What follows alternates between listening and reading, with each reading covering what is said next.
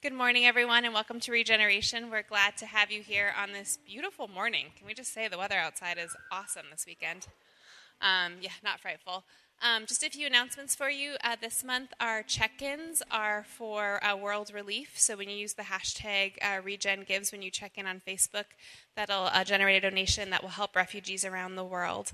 And the reason we do that is because at Regen, we're passionate about interrupting people's lives with the love and grace of Jesus. And so that's one of the ways that we want to do that. Next, our feast is tonight, and it's going to be at Alex and Taylor Mossdollars in Cortland. So the address is in the bulletin, or you can text me if you need to get that. I would say bring like a blanket or some chairs, because I'm guessing we're just going to be outside since it's so nice. And then if you want to swim, bring your towel and swimsuit and all those things, because they have a swimming pool. And if you're part of the student circle, that's going to be at Alex and Taylor's tonight as well. We're all going to be together. So we'll be hanging out, having a good time. And then finally, our one thing for right now is our Journey On Summer Camp. And so I will be in the back with a sign-up sheet for that. If you can't serve during the week, but you would want to be on a prayer team, I'd ask you to sign up for that. And I'm going to send out daily emails, with just some bullet points of things to be praying for those 3 days for summer camp. So if you can't serve but kind of want to be a part of what's going on, you can see me after. We still have a few slots, I think, helping with snacks and kind of being with the groups. So if that's something you're interested in, see me after as well. And I think that's all for our announcements. So I'm going to have Danny come up and pray for our offering.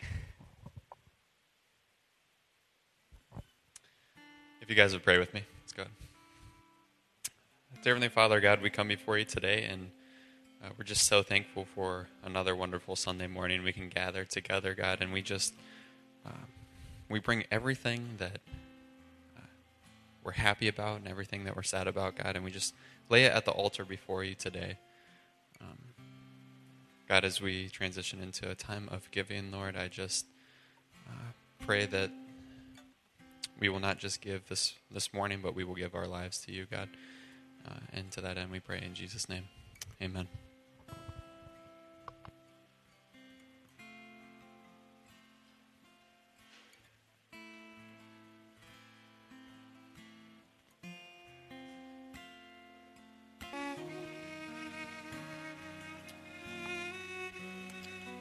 God, we are here today so that you can pull us close. And so you don't belittle our pain and our suffering. You comfort us when we are unraveling. God, thank you that your consistency is just that great. I pray, Father, that you would break through in us today, that we would hear your voice afresh, and maybe in some new ways as you invite us and challenge us to live into the way of Jesus.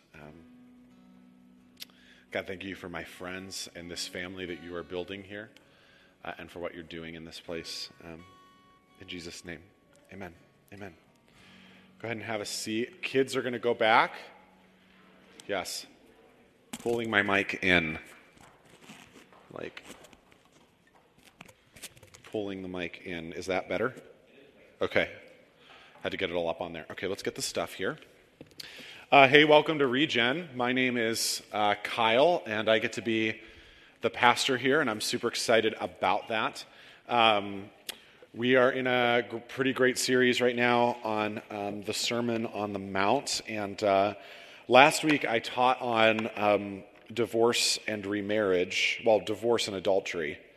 I sweat a lot during that, not just because it was hot, but I really am excited to be part of a community where we are really just unafraid to press into hard things and true things, and so that's what we're going to continue to do this morning. One other thing, the last Sunday of this month, we're doing baptisms and baptismal reaffirmations, and we're doing dedications of babies. And so we've got a number of people that are reaffirming their baptism, and reaffirming your baptism is really just saying, hey, there was a time in my life where I was baptized maybe as a child, maybe in my teenage years, and I kind of did it and it made sense then, or it didn't make sense then, but now all of that is making sense now, and I kind of want to go public with that. We'll do that on the 29th. We're dedicating babies. We're baptizing babies. We don't dunk babies. We just sprinkle. But everybody else gets dunked in an inflatable hot tub. So get excited. So that's on the 29th, and we're really looking forward to that as a kind of cap to our summer camp. So Yes, that's at the end. So we're going to remember that. My wife is reminding me of something that you can be surprised about in a minute. So let's look at Matthew 5 together. Matthew 5, verses 38 through 48. And if you thought last week was tricky, it just gets more so. I got to spend a lot of time with my brothers this weekend. I have 3 younger brothers. 2 of them came up from Arizona with their significant others. Ooh, look. There is a picture there. It's just not downloading. Watch. Dan's going to help me out. See, there they are. So Logan is to the left of me, and Evan's to the left of me, and Logan's to the right. That's his fiancée, Eternity, and we get to do their wedding in October. And that's Evan's girlfriend, Shannon. They moved to Arizona 7 years ago and became friends with Eternity and Shannon. Eternity is her name. Yes, her parents are Arizona hippies, and they became friends basically right as they entered high school down there, and now they're just together. And so we get to spend some time with them for a family wedding over the weekend. And there's a family resemblance between my brothers and I. Even though they're 7 years younger than me, even though they have gone to colleges very different than mine, even though they live in an entirely different area of the country, there is a family resemblance. There's a family resemblance there. That's great, Dan. There's a family resemblance there, and that's partially because all of my mother's children look exactly like her. She's a gene killer, is what she is. Family resemblance. The Sermon on the Mount is Jesus' foundational teaching on what it means to be citizens of the kingdom that he has come to announce and inaugurate through his life and work. And through his life and work, this whole other reality is bumping up against our own. Just like the Upside Down in the show Stranger Things, something is happening where a new kind of reality has bumped up and broken into our world, and it demands that those of us who claim citizenship to that kingdom live in a radically different way. And it turns out the way that Jesus speaks of how we live in that radically different way, and the thing that Jesus is seeking after in the Sermon on the Mount is family resemblance. He calls it out in surprising ways because he says it's not found in our opinions or our votes or our Facebook shares. It is not found in the music we sing or the preferences that we have. It is found in a deeper kind of behavior, a behavior Jesus says is a righteousness that exceeds that of the Pharisees. So let's look at Matthew chapter 5 and start in verse 38. Matthew chapter 5 and start in verse 38. I think it's 2 over, Dan. Jesus says, "You have heard the law that says the punishment must match the injury, an eye for an eye and a tooth for a tooth. But I say, do not resist an evil person. If someone slaps you on the right cheek, turn and offer the other cheek also." He goes on to say, "If you are sued in court and your shirt is taken from you, give your coat as well. And if a soldier demands that you carry his gear for a mile, carry it for 2. Give to those who ask, and don't turn away from those who want to borrow." In defining a righteousness that exceeds the Pharisees, Jesus looks at a law from the Old Testament and shows how he and his kingdom fulfill it, often by taking it to a new and deeper, or even maybe its original level. And Jesus here quotes a law that we see in both all three, Exodus, Leviticus, and Deuteronomy. It's a law called the Lex Talionis. It's actually a pretty common legal guideline in the ancient Near East. As Moses was penning the Pentateuch, there were a lot of laws just like this. In fact, the law codes of Hammurabi, who we learned about in 6th grade middle school social studies class, actually has this exact phrase: an eye for an eye and a tooth for a tooth. It's about retribution. It's about limiting in a judicial system, if Sam harms me, how far I can go to get back at her. And instead of she takes my eye, so I break her arm, the law limits the punishment to she took my eye, so only I can take hers. Julia, this is actually funny to think about. Julia punches me in the mouth and knocks out one of my teeth. I can only punch her and knock out one of her teeth. It limits that justice. Now, by the time Jesus has come into the scene, the way that this is generally interpreted is now and applied is now financially. So if Harry harms me and takes out my right eye, I don't get to take out his right eye in Jesus' day. He has to pay me a number that our judicial courts at the time have settled on that equates to a right eye or a right tooth or a this part of my body or a that part of my body. So what I want to frame, why I'm bringing this up is I'm framing that Jesus is not really speaking to physical brutality as much as the essential principle of what is legitimate retribution. He's speaking to the essential principle of legitimate retribution. This eye for an eye, this tooth for a tooth, this lex talionis made a lot of sense in the legal system, but it made no sense when applied personally. Because if Dan Collins takes out my right eye, then I'm going to look to take out his right eye, and now it's going to escalate to he's breaking my right hand, so I'm breaking his right hand and his right foot, and now we go on and on and on. It's kind of like the Hatfields and the McCoys. It's this endless feud, and in fact, the lex talionis is still part of Middle Eastern culture, and so you'll see these generational family feuds that are lasting because of this very idea of an eye for an eye and a tooth for a tooth that's even proposed a little bit in the Quran. Into this endless cycle, Jesus makes a remarkable claim. He says, retaliation is not what we do as kingdom people. When someone harms me, retaliation and revenge is not what I do. Vengeance, as the people of Jesus, belongs to somebody else. Because we have entrusted ourselves into the hands of a good Father, I don't need to seek after revenge. I don't need to get even with Aaron when he harms me, because I can trust that God is orchestrating all events so that justice is brought to a fore at the end of days. But Jesus doesn't just stop there. Jesus doesn't just say, hey, don't go and get revenge. He goes so far as to say, he says, don't resist a person who is admittedly evil. Now, we stand up for the rights of others and we resist evil systemically, but that comes from other texts. What Jesus is ultimately saying here is that I have no rights in the kingdom to stand up for my own rights. I have no rights in the kingdom to stand up for my own rights. Jesus uses 4 examples from the Jewish and Roman legal systems to tell us that we don't have a right to vengeance, that we don't have a right to resisting an evil person, and that we don't even have a right to stand up for ourselves. We don't have a right to stand up for our legal rights. And this is why Jesus is probably so very un-American in this text. Jesus sounds like this 1970s long-haired guy who's writing his thesis at his liberal arts college out east, right? That makes us kind of want to say, hey, dude, get out of the VW bug, stop smoking the pot, and let's get real, right? G.K. Chesterton said, or was it Winston Churchill, said that if you're not a liberal when you're young, you're heartless, and if you're not a conservative when you're old, you're mindless. It feels like Jesus never really grew up in all of this. But what Jesus says is that we operate in a different posture than, quite frankly, American values would indicate. We kneel. We take a posture of service and humility and humiliation. We serve. We put ourselves last. In the kingdom of heaven, self-interest does not rule, and even our legal rights and legitimate expectations give way to the interest of others.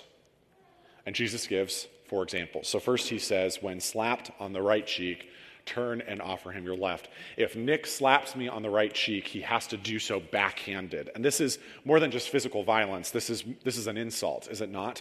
I mean, it was an insult then and it's an insult now. If somebody slaps you across the face, it's not so much about the physical act as much of the emotion behind the act of belittling and demeaning. And Jesus says, in the face of tremendous disrespect, we do not defend ourselves. When slandered, when gossiped about, we do not defend our reputation. We simply continue to assume a posture of humility, trusting that it's the Lord who guards our reputation. He says, when you are sued for your shirt, give your cloak. In the Old Testament law, I could sue somebody for their shirt. And this would usually happen in some sort of financial legal proceeding where Zach owed me money, and so and he never paid it back, so I'm suing him for everything he owns. The Old Testament law said that I wasn't allowed to take Zach's coat or his cloak, because if he was homeless, he could use it as a blanket. But what Jesus says in this is when someone sues you for your shirt, give them what they have no legal right to take. Offer freely, even at the cost of leaving yourself nothing to wear. Give your opponent what they could not dare to claim. The enemy language ramps up a lot in the next example. Jesus says, if a soldier demands that you carry his gear for a mile, carry it too. It was a common practice in the Roman Empire that any Roman soldier could dragoon a random citizen of the country that they had occupied to carry their stuff. And so Romans bullied people with this. They would take people from their places of work and make them carry their armor, their gear, an entire mile on foot. And Jesus says, when somebody asks you for help, give them twice what they ask for, especially if they're an enemy. Especially if they're an enemy. Finally, Jesus says, give to those who ask and don't turn away from those who want to borrow. I lived in Chicago, and it was impossible to go a block without being asked at least once for money from a person in homelessness.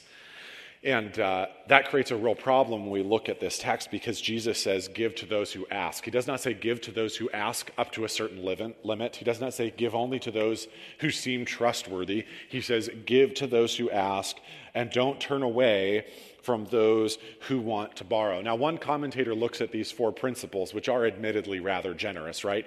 Give your enemy twice what they have. Surrender your legal rights to not give your cloak, and give them what they have no right to ask. And give to those who ask without question. Jesus speaks generally, and one commentator says he speaks generally to let us apply those principles in our own life however we may see fit. But the problem is that we will never do that. This is why actually Jesus has to speak so generally. This is why Jesus puts a period without subtext or clause or explanation, because he knows if he gives us the slightest ability to wriggle out, we'll do it. And so Jesus says, give to those who ask.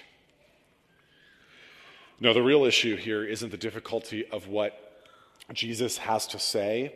The real difficulty is that none of us in reading this text take Jesus seriously. None of us take Jesus seriously at all. Dallas Willard says that you cannot confess Jesus is Lord until you first confess that Jesus is smart. And yet what Jesus says here sounds like the ravings of an up-all-night, hyper-caffeinated 21-year-old college student. It does not sound wise. It does not sound smart. The biggest problem Christians have, the biggest problem we have, is not that the culture is changing, nor is it, although it's significant, nor is it that we don't behave like we ought to as Christians. The real issue is that we have a fundamental belief that Jesus is dumb. He's really nice. He's really loving and occasionally insightful in the same way a small child might be. But we don't really believe that Jesus is smart, and we certainly don't believe that Jesus really means what he says. Because if we were to follow the teachings that Jesus is outlining here in the Sermon on the Mount as people living in the 21st century, the 21st, not the 24th, we're not there yet, the 21st century, we would basically stop functioning. We would be late to everything and show up half-dressed because somebody asked us for our shirt. We would have no money. The way of Jesus is frankly not all that compatible with our family life. It does not fit well with our schedules, the places that we need to go, the people that we need to see, the commitments we need to take and hold. And the thing that we do with the teachings of Jesus is we water them down to assume that what Jesus really asked us to do is be nice. That all of these things that Jesus are outlining are so impossible that really what Jesus must mean is if we're nice some of the time, we're actually living into this.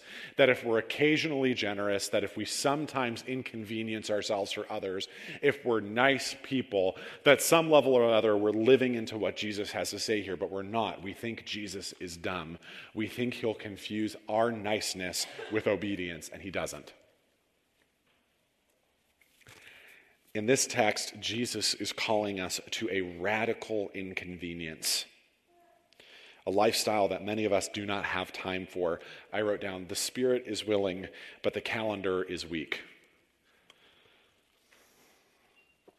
And the radical inconvenience that Jesus calls us to gets even more inconvenient in verse 43. You have heard the law that says, love your neighbor and hate your enemy, but I say, love your enemies. Pray for those who persecute you.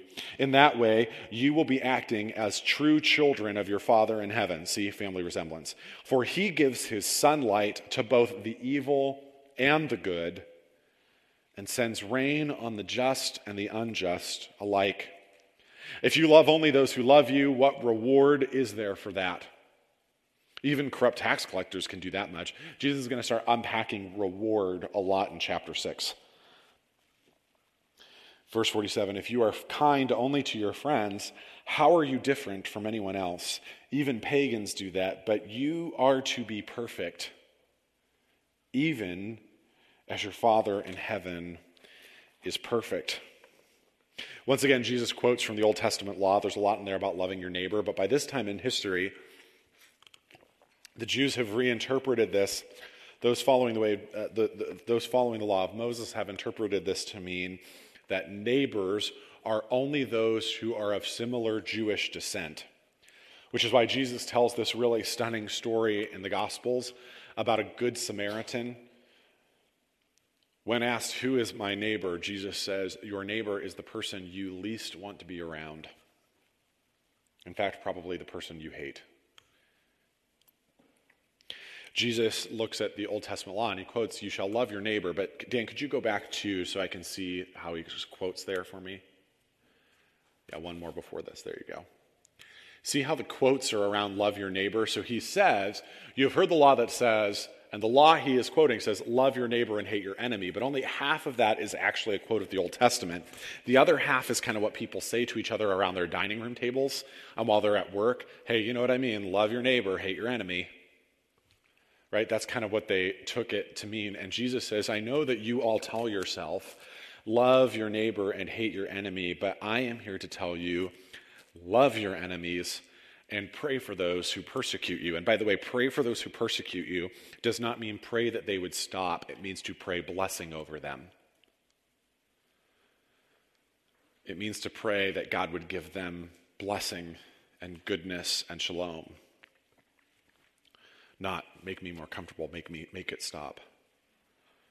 He says, love your enemies. And by the way, this can only make sense if there really is a new reality creeping up and into the world. And Jesus roots this, by the way, in the very character of God. He says, if you do this, if you love your enemy and pray for those who persecute you, you will be acting as true children of your Father in heaven, for he gives sunlight to both the evil and the good, and he sends the rain on the just and unjust alike. The story that Christian kind of evangelicalism of the 80s and 90s and early 2000s wanted to tell was that there's better rain and better sun for Christians than for those who are not. And that's not what Scripture says. It does not say, if you obey God and do everything he says, he'll give you really good sun and really good rain. No, it says he causes the rain and the sun to fall on the just and the unjust, the good and the evil alike. It's an even thing. No, God is consistently generous even toward those who don't like him, even towards those who hate him. God is not only really loving towards those who love him back. No, he is as equally loving for the person that you hate most as he is with you. This is the idea of common grace. He says it's very easy to love those who love you back. And in this case, Jesus is right. It is easy to be kind to those who are kind to you. It is far different to be inconveniencing yourself, to exposing yourself, to loving somebody who does not love you. And we can write books on boundaries, and we can appeal to safety and all these kinds of things, but at the end of the day, Jesus, at least in this text, says, hey, love your enemies.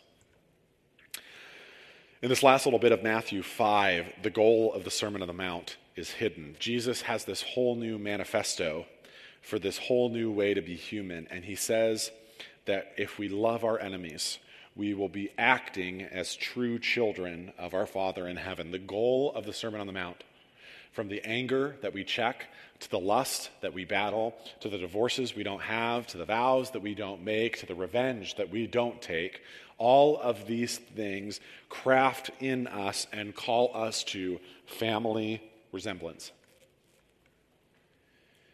Which is why Jesus makes a stunning claim at the end of the section, be perfect, therefore, as your heavenly Father is perfect. John Wesley, who founded the movement that we are loosely affiliated with, and more than loosely, that we are affiliated with, called Methodism, kind of nerded out a lot on this idea of what he called Christian perfection. He looked at this verse, be perfect as your heavenly Father is perfect, and assumed that Jesus meant that perfection this side of heaven is possible, and that the reason we've not seen it is simply because it's not been sought for. John writes in his little treatise, A Plain Account of Christian Perfection, that when a bishop of England asked him why we had not seen more people being perfected, he said it's simply because nobody has sought after it. He thought that it was possible to reach a point this side of heaven where our desires toward evil and wickedness had been so diminished and outshone by our desire to love and do good that we couldn't help but become what looked on from the outside was perfect. I think that's very confusing, but here's something interesting that he does say in that little writing, A Plain Account of Christian Perfection. He speaks of the absolute impossibility of being half a Christian. The absolute impossibility of being half a Christian. Because being a disciple of Jesus is a uniform following of Christ. An entire inward and outward conformity to our Master. See, conformity. Family likeness. This is what is at issue when we talk about the Sermon on the Mount, because it is entirely possible. Hear me. It is entirely possible to be a very good Christian and a very bad disciple. It is entirely possible to be a very good Christian and a very bad disciple. Jesus does not come to start a club.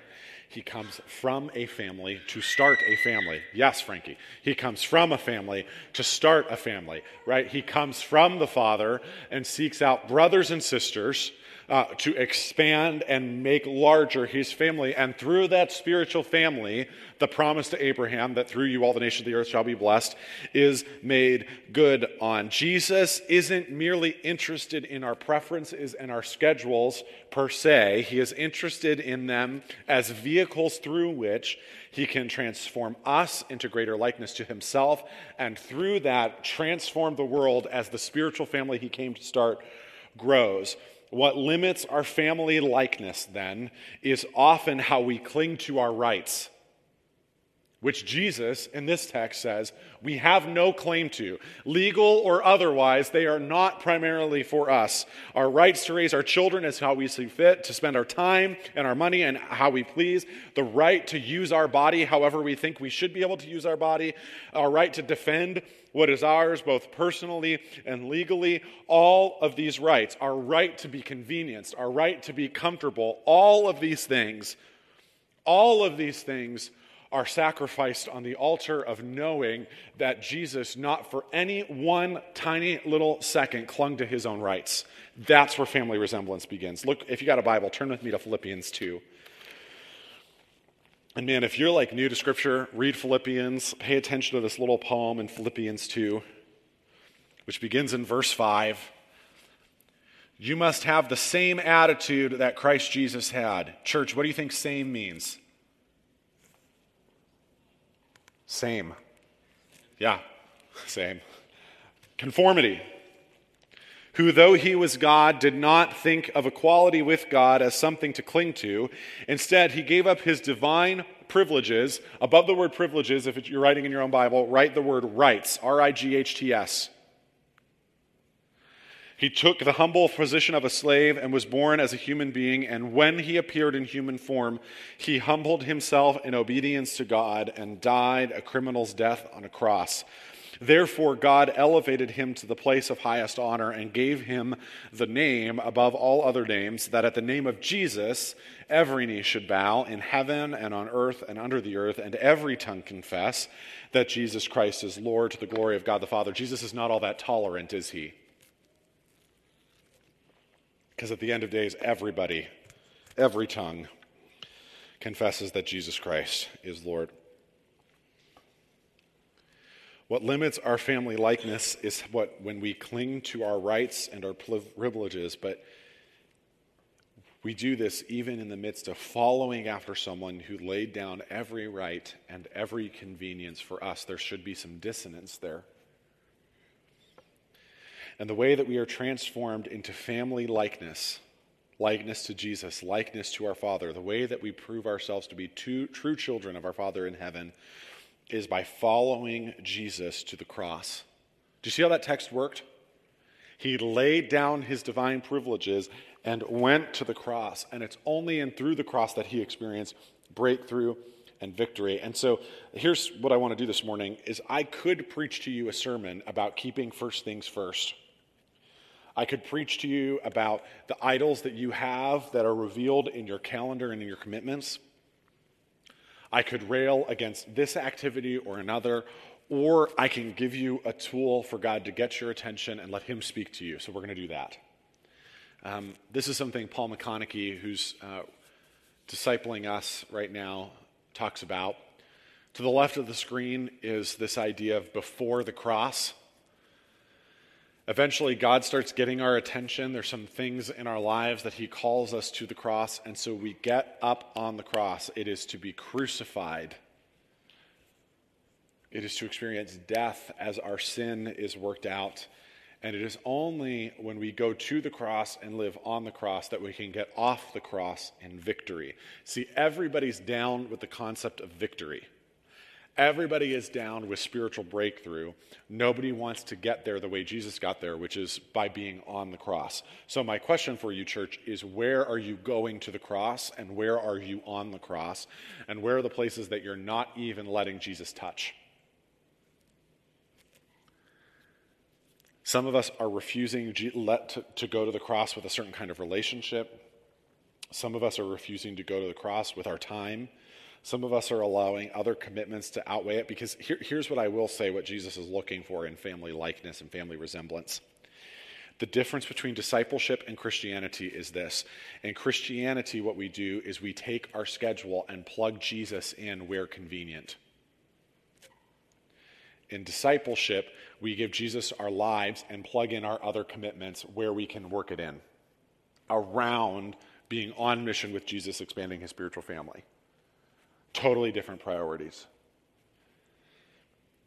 And so where are you going to the cross? Where is there something in your life that God has been getting your attention and wants to work with you?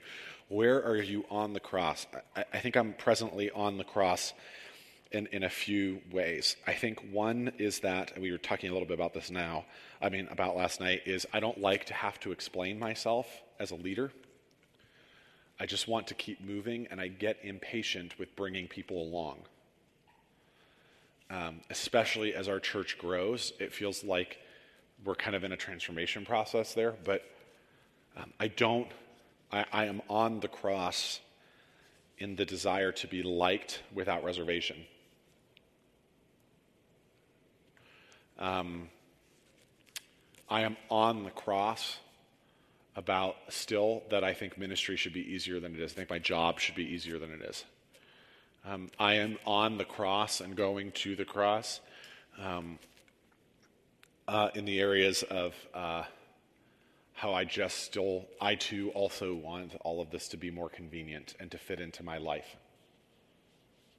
I am on the cross about how I want Jesus just to be an accessory to what I do, which is weird because I'm a professional Christian. I am off the cross in some of my anxiety lately. I'm experiencing victory there. So where are you going to the cross? Where are you on the cross? On the back of your program, there's some space usually there. If not, you need to just write on the back of your hand or type it into your phone. I want to set a timer here. Just be ready. This is going to become more of a common practice in our community that you are just going to be given time to respond to God. I don't need you to be smarter. Okay? I need you to be able to hear God's voice and do what he says. And so I'm going to set a timer for 2.5 minutes. Babies are going to cry. There's going to be noises. Somebody's phone's going to go off. Somebody's going to burp or something. Let it happen. But invite God to show you, God, where are you inviting me to go to the cross? What do I need to get on the cross about? Maybe where is there some victory that I could celebrate? Is the task clear? And then you're going to turn to your neighbor after that and share all your deepest secrets. Totally kidding. 2.5 minutes begins now.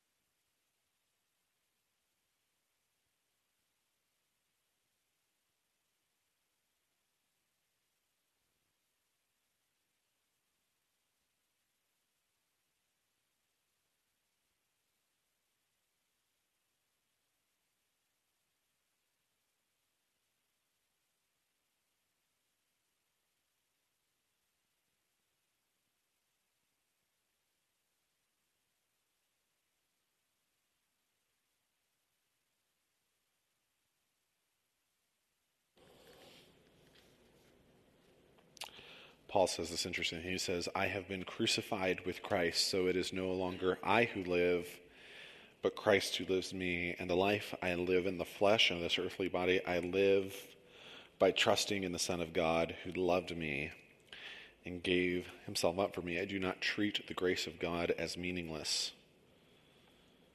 I do not treat the grace of God as meaningless. God, we give you those areas that we're just resistant, and we give you those areas where we have yet to hold back on the cross. God, develop in us a family resemblance to Jesus. Develop in us a family resemblance so that we could be called true children of God, true children of our Heavenly Father. Amen.